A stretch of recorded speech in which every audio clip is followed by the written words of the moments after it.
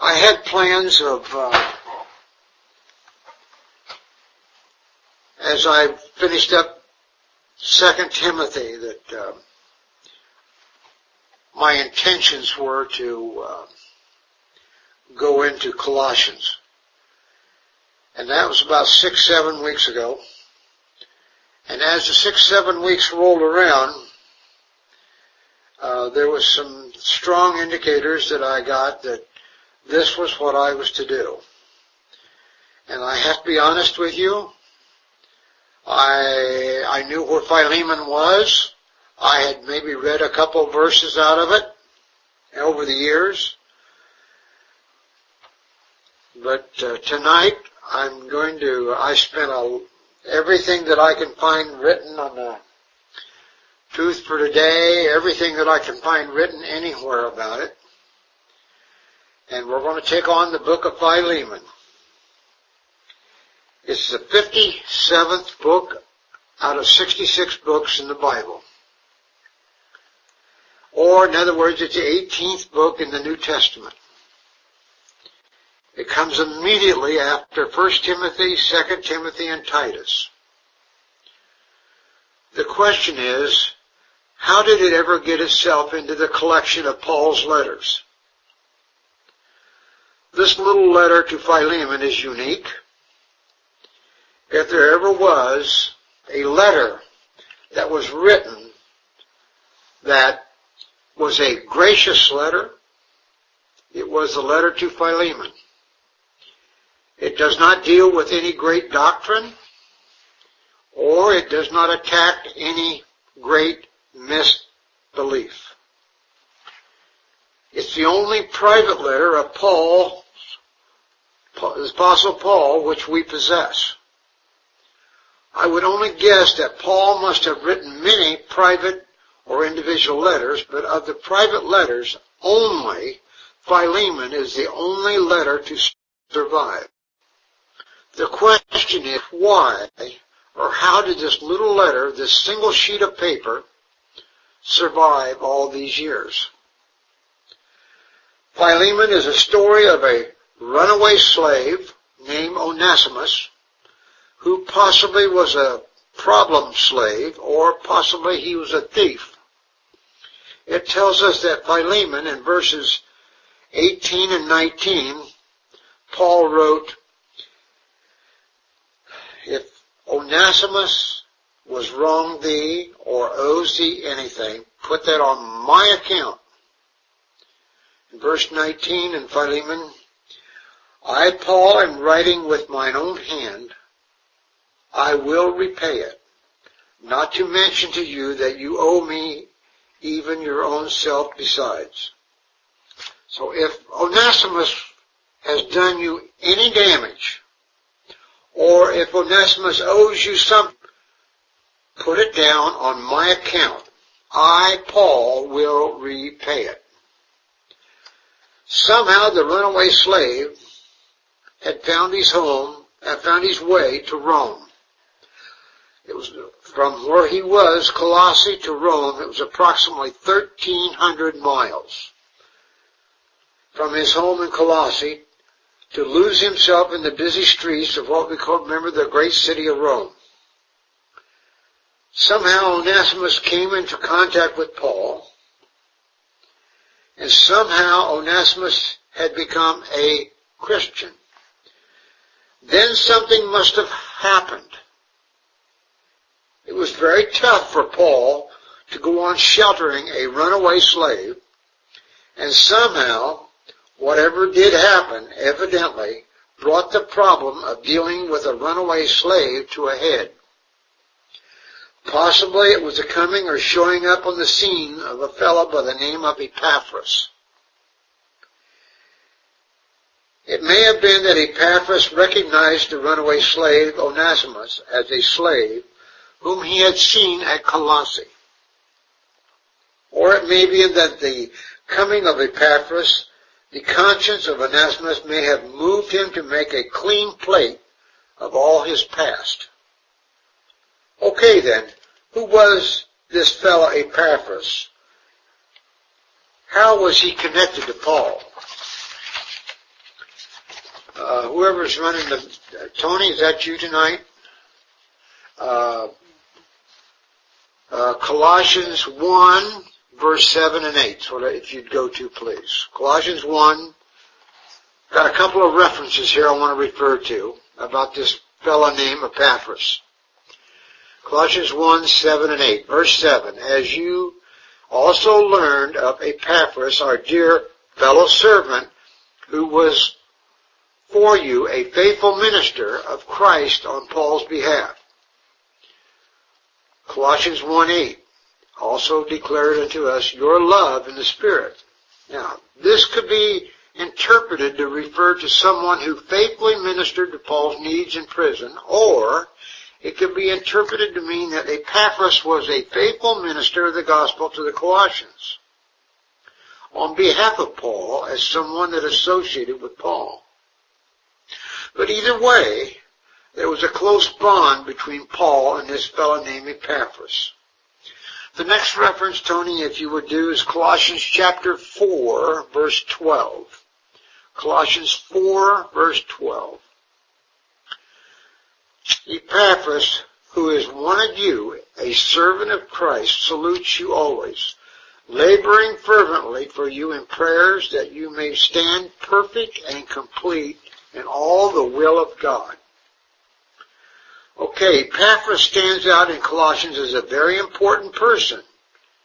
I think you could honestly say that he was the main link between Paul and the Colossian church. He evidently was a key person who had originally preached the gospel to the Colossians. Epaphras was a Christian preacher who spread the gospel to his fellow Colossian citizens. He's the one who had informed Paul about the conditions in Colossae, how the believers were doing, and if there were any issues or problems that could be undermining the ministry that Paul had built. In Colossians 4:12, Paul says Epaphras was a slave of Christ Jesus. In other words, Epaphras, by the use of the word slave, speaks of him being owned and possessed by Jesus Christ. He was always striving for you in the prayers. He prayed that God would establish them as perfect ones and fully assured ones in God's will. When Paul was a prisoner in Rome, Epaphras came to Paul with a favorable account of the church at Colossae. Epaphras remained with Paul in Rome and was in a sense his fellow prisoner. The book of Philemon is only one of Paul's significant letters that was written to an individual person. It's the only one. Paul certainly shows his personality in writing this short letter. Now, there's some things I want you to notice as we go through this. It was Paul's love, Paul's respect even for a slave, and Paul's kindness. All of these apparently wrapped up in the way Paul wrote this letter, reminding us that the very presence of Christ will drastically change every relationship in our life. Philemon is the shortest and most personal of Paul's 4 epistles that Paul wrote after the end of Acts. It is made up of 25 verses, or you could say one chapter with 25 verses. And Philemon was written while Paul was in prison in Rome. It's a part of the group of scriptures made up of the prison epistles, Ephesians, Philippians, Colossians, and 2 Timothy. Tony, if you would, at this time I've never done it this way, but could you bring up the whole book of Philemon, all 25 verses? I don't care if you want to do 10 at a time or whatever you want to do. We'll start with verse 1, Philemon 1, verse 1.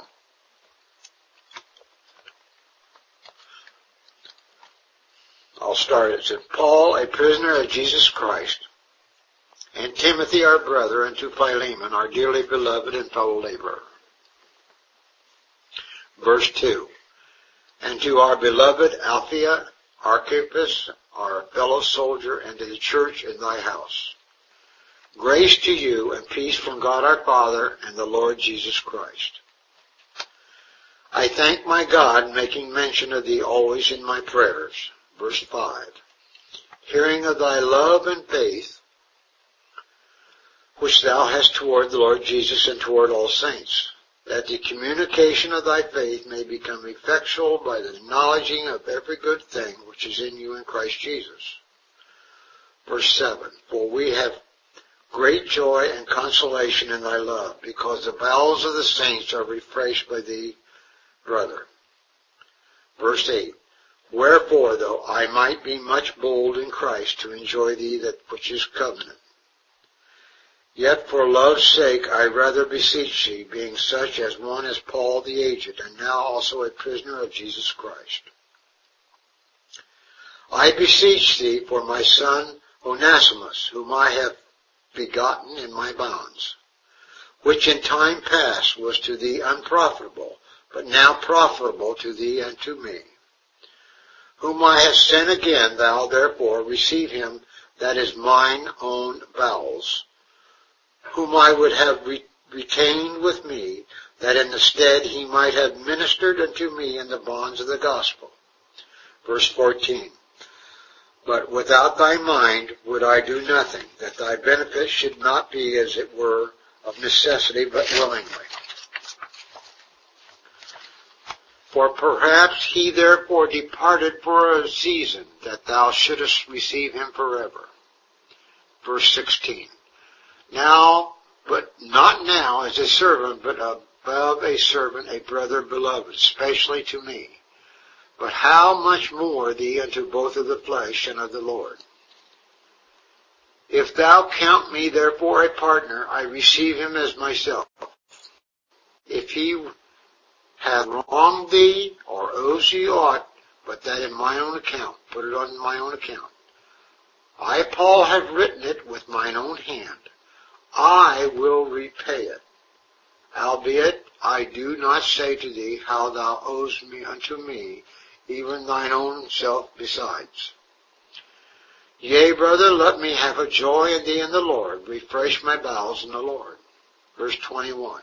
Having confidence in thy obedience, I wrote unto thee, knowing that thou wilt also do more than I say. But withal prepare me into a lodging, for I trust that through your prayers I shall be given unto you. There salute thee Epaphras, my fellow prisoner in Christ Jesus, Marcus, Archicus, Demas, Lucas, my fellow laborers. Verse 25. The grace of our Lord Jesus Christ be with your spirit. Amen. Philemon, the book of Philemon is as much a part of the scriptures as Ephesians. But the reason we speak of the 4 prison epistles and not of the 5 prison epistles is because the 4 prison epistles contain definite teachings concerning the dispensation of the mystery. And the 4 epistles form the basis of our hope and our calling.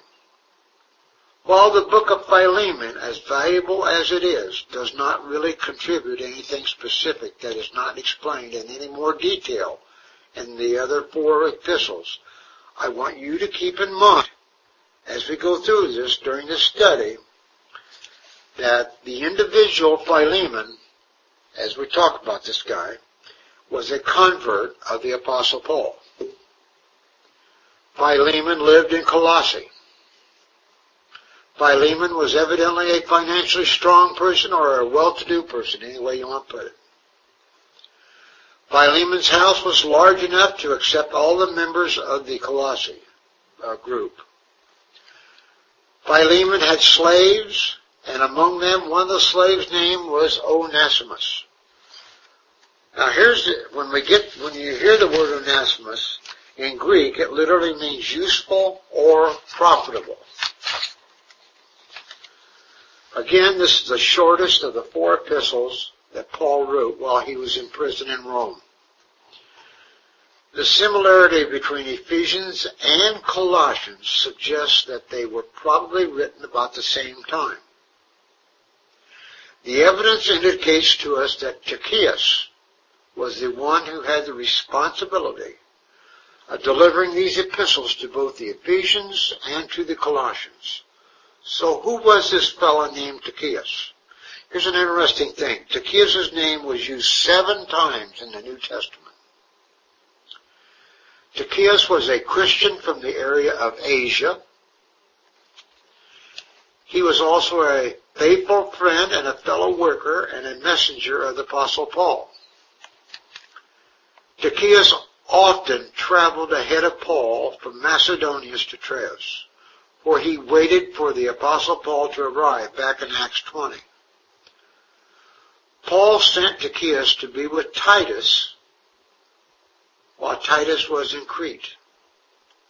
Paul also sent Tychicus to Ephesus to deliver and to possibly read Paul's epistle to the Christians in that city, as he tells us in Ephesians 6:21 and 22. And Tony, would you go to Ephesians chapter 6, 21 and 22, please?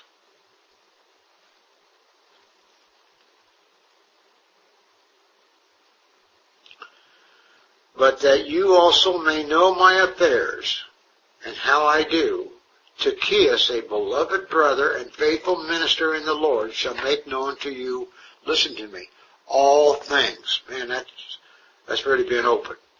Whom I have sent unto you for the same purpose, that you might know our affairs, and that he might comfort your hearts. Now, the next reference I'd like for you to go to, Tony, is Colossians chapter 4, 7 through 9. Colossians 4, 7 through 9. We're going to key in on verse 9. All my state shall Tychicus declare unto you, who is beloved brother and a faithful minister, and a servant of the Lord. Verse 8. Whom I have sent unto you for the same purpose, that he might know your estate and comfort your hearts. Verse 9. With Onesimus, a faithful and beloved brother, who is one of you, they shall make known unto you all things which are done here. Both Tychicus the Asian, that's what he's referred to in other places, who was a faithful friend, a fellow worker, and was often used as a messenger, and Onesimus was the runaway slave that had the responsibility of giving the Colossians the news about Paul's circumstances and what was going on in Paul while he was in prison. Pretty much all the facts here indicate that at the same time as the epistle to Philemon was written, the epistle to the Colossians was also written. It was obviously delivered to Philemon by Tychicus and Onesimus. At the same time, they delivered the Colossian epistle. It was probably written during the first half of Paul's Roman imprisonment, somewhere around approximately AD 60. Onesimus, for some reason, ran away from his master Philemon, and most likely Onesimus was a problem slave, or possibly he was a thief, as I said before, who had robbed his master Philemon and took off from Colossae and traveled to Rome, approximately 1,300 miles from Colossae. That would be a very similar in distance from like Chicago, Illinois to Miami, Florida. Rome is where Onesimus either met the Apostle Paul, or Rome is where he came in contact with Paul as a prisoner, and possibly renewed his friendship with Paul. Onesimus was won over to Christ Jesus. Remember that Onesimus, the slave's master, was Philemon, who was a convert of the Apostle Paul, which I told you that other time. In the short time that Onesimus had been with Paul, Onesimus had made himself, according to the records, very nearly indispensable to Paul. And Paul would like to have kept him, but Paul wrote that he would do nothing without the consent of Philemon, Onesimus' master. So Paul sent him back to Colossae, 1,300 miles. Keep in mind that no one better than Paul knew how great a risk that Paul was sending Onesimus back to Philemon. Because in Rome, a slave was not a person. He was considered as a living tool, T-O-O-L, a master who had absolute power over his slaves. And this is something I didn't know, but in the Roman Empire, at that time this all happened, there were approximately 60 million slaves, and the danger of revolt was constantly to be guarded against. Slavery was an important part of the ancient world. The whole society in Rome was built on it. And if a slave should run away and get caught, at best, he or she could be branded with a red-hot iron on their forehead with the letter F standing for a runaway fugitive. And at the worst situation, the runaway slave could be crucified to death. While it was Philemon's legal right in the ancient world to punish or even to kill a runaway slave, Paul hoped, actually, he expected that Philemon would receive Onesimus back as a brother in the Lord and not as a slave. I want you to notice from the beginning to the end of the book of Philemon that Paul addresses Philemon the slave owner as a trusted friend rather than as a rival or an enemy. Paul knew all this, and to send Onesimus back to the Christian Philemon, who was evidently a wealthy individual, was a considerable risk. Onesimus was a slave, Onesimus ran away, and now Onesimus was a slave coming back. But now, Onesimus was not only a slave, Onesimus was also a beloved brother in the Lord. The very use of the words master and slave become irrelevant. If the master treats the slave as Christ would have treated him, and if the slave serves the master as he would serve Christ, then it does not matter if you call the one master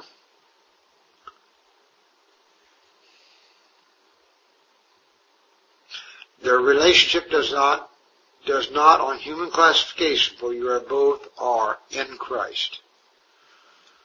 What Christianity did here was to introduce a new relationship between one man and another man, in which all external differences were eliminated. Christians are in one body, whether Jews or Gentiles, slaves or free men. The thought is that by means of one Spirit, we were all baptized and put into the end to be identified with the one body of Christ. The passive voice makes it clear that there is no way to become a member of the body of Christ, the true church, apart from being placed in it and identified with it by the Holy Spirit. Even though God had been partial to Abraham and his children in the past and will be in the future, at the present time during this dispensational age, there is no difference between the Jew and Gentiles. Passages of Scripture which say to the Jew first and to the Gentile refer to first in time and not to priority.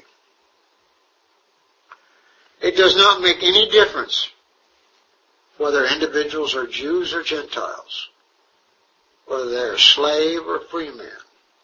The Holy Spirit places them into the body of Christ on the basis of their faith in Jesus Christ. As we're going to be going through Philemon, I'm asking you to keep in mind that this letter was written by Paul to Philemon. It was a private letter. It was written just before the time when Paul sent Onesimus to the runaway slave back to his owner Philemon. I want you to notice in this letter that Paul says nothing in this letter about the whole matter of slavery. It may well be that Paul accepted the institution of slavery because it was almost impossible to imagine society or the Roman Empire without it. The letter was written to urge Philemon to receive Onesimus back as a Christian receives a brother. Both Ephesians and Colossians were written while Paul was in prison in Rome.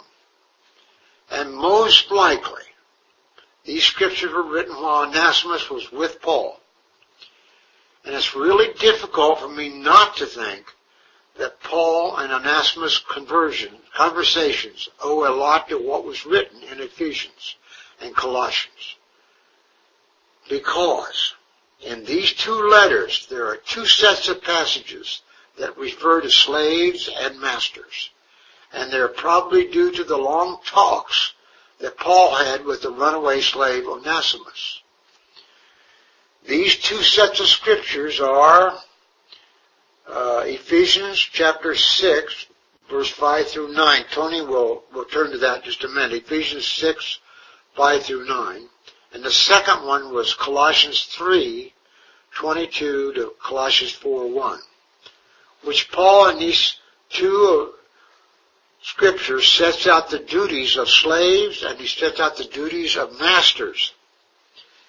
As we read and study Philemon, again I'm asking you to keep in mind that there were approximately 60 million slaves in the Roman Empire at this time in history.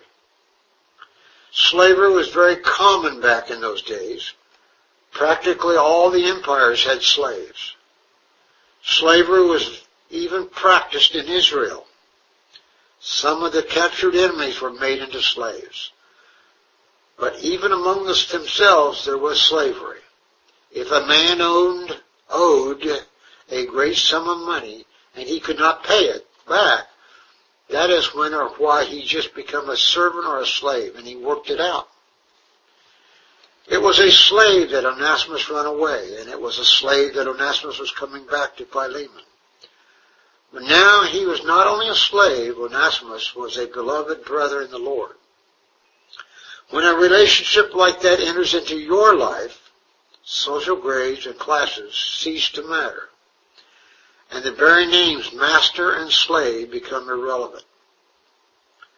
If the master treats the slave as Christ would have treated him, and if the slave serves the master as he would serve Christ, then it does not matter.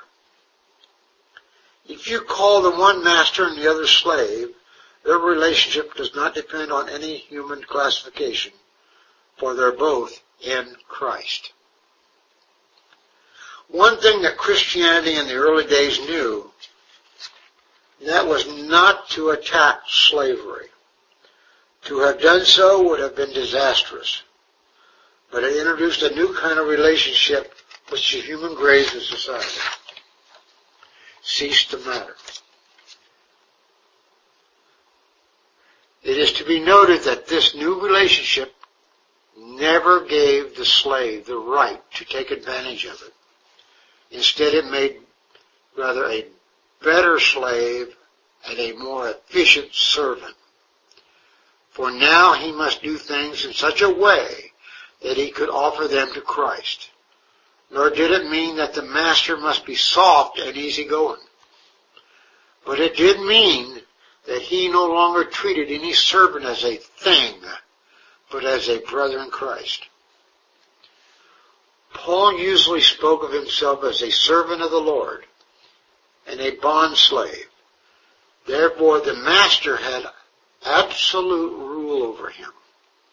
A bond slave could be sold, or if he did something wrong, his master could kill him. And the master was perfectly within the limit of the law. So when Paul spoke of himself as being a bond slave of the Lord, it literally meant that he was absolutely, in every respect, a bondslave of or to the Lord. Paul explains to Onesimus in the book of Ephesians and Colossians how Christian slaves are to relate to their masters. The first set of passages that deal with slaves and masters is, did you get it up there, kiddo? Yes. Oh, you did. Good, thank you, Tony. Good man. Ephesians 6, 5 through 9. Ephesians 6, 5 through 9. There you go. Verse 5. Servants, be obedient to them that are your masters, according to the flesh. Fear and trembling, and singleness of your heart as unto Christ, not with eye service as men pleasers would do, but as the servants of Christ doing the will of God from the heart. Verse 7, with good will doing service as to the Lord and not to men, knowing that whosoever good thing any man doeth, the same shall receive of the Lord, whether he be bond or free. And you masters do the same things unto them, forbearing, threatening, knowing that your master also is in heaven, neither is there respect of persons with him. Now, I want you to keep this in mind. I'm asking each one of you to keep these verses in mind as I'll go over them in a couple of minutes. Let us read the next set of verses in Colossians that Paul wrote about slaves and their masters. And this is in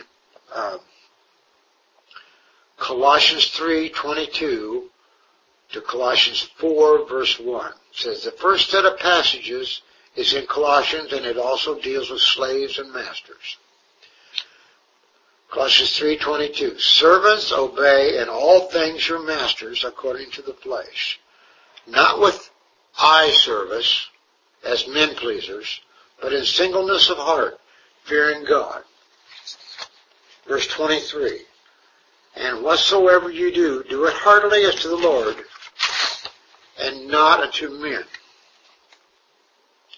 Verse 24. Knowing that of the Lord you shall receive the reward of the inheritance, for you serve the Lord Christ Jesus. But he that doeth wrong shall receive for the wrong which he has done, and there is no respect of persons. Colossians 4:1, which is the next verse after that. Masters, give unto your servants that which is just and equal, knowing that you also have a master in heaven. Now that we have read the two sets of Scripture, let us look a little closer at Ephesians 6:5. Paul is relating how Christian slaves are to relate to their masters. Paul is ordering Christian slaves to be obedient, or in other words, to obey their masters according to the flesh, which literally means that they are to continuously listen to their orders. They are to pay attention to instructions, and by all means they are to obey the commands of the masters. And in 6:5 they are to do it with, listen to me, fear and trembling. Paul uses these two words, fear and trembling, together 4 times in his epistles. There's no question about it. Paul is telling these slaves that they are to fear and tremble at the thought of disobedience because of their consequences it would bring them as slaves and their earthly masters, and also from their heavenly master. As the Christian slaves obey their masters with fear and trembling, Paul says that they are to do it in singleness of your heart as unto Christ. Now, the Greek word for singleness literally means that which is simple with an unmixed heart, which means that you would have only one single purpose in mind, one desire, one object to obedience to the masters as to Christ. In other words, Paul does not want them to hold in reserve optional mindsets like having half-hearted comments and alternate allegiance to their masters. Instead, they are to be 100% committed to exactly obeying their earthly masters, even as they are exactly to obey Christ. Okay, now let's look at Ephesians 6:6 and compare it to Colossians 3:22. Not with eye service as men pleasers do, but as the servants of Christ doing the will of God from the heart. The Greek word here that is translated eye service, the first time this word was used in Scripture was Ephesians 6:6. It is not found in the Septuagint nor any other Bible literature prior to the time that Paul's use of it. Paul uses the words eye service 2 times in his epistles. The second time it was used was in Colossians 3:22. It says, servants, obey in all things your masters according to the flesh, not with eye service, as men pleasers, but in singleness of heart, fearing God. See, Paul understood, and he was well acquainted with it, very familiar with the various ways slaves took advantage of their masters. Because of this, Paul tells them that their obedience is not to be in eye service or in men pleasers. The Greek word translated eye service means service made to just please the eye, serving faithfully while the master is watching. The Greek word translated men pleasers defines the slave who works hard while his master is watching. He really does not have a genuine interest in what he's doing, but is only interested in making a good impression while the master or the overseer is present. Men pleasers speak of the opposite of what should be the normal lifestyle of every believer who is pleasing God. In Ephesians 6:6, Paul uses the same 2 words, eye service and men pleasers, as he points out that instead of serving in this misleading way, they should serve as slaves of Christ, doing the will of God from down deep in the soul. Paul literally begs with every believer, regardless of his position in life, to be honest, faithful, and to always work to his full potential. Instead of trying to put up a good front and just to please men, Paul urges them to be believers who in singleness of heart are fearing the Lord. Again, the Greek word that is translated singleness has the basic idea of being single, giving attention directed toward one object or focusing on a given purpose. Paul is telling them that instead of putting up a false front before the eyes of men, their hearts should be singly focused on the Lord. Now let's compare Ephesians 6:7 with Colossians 3:23.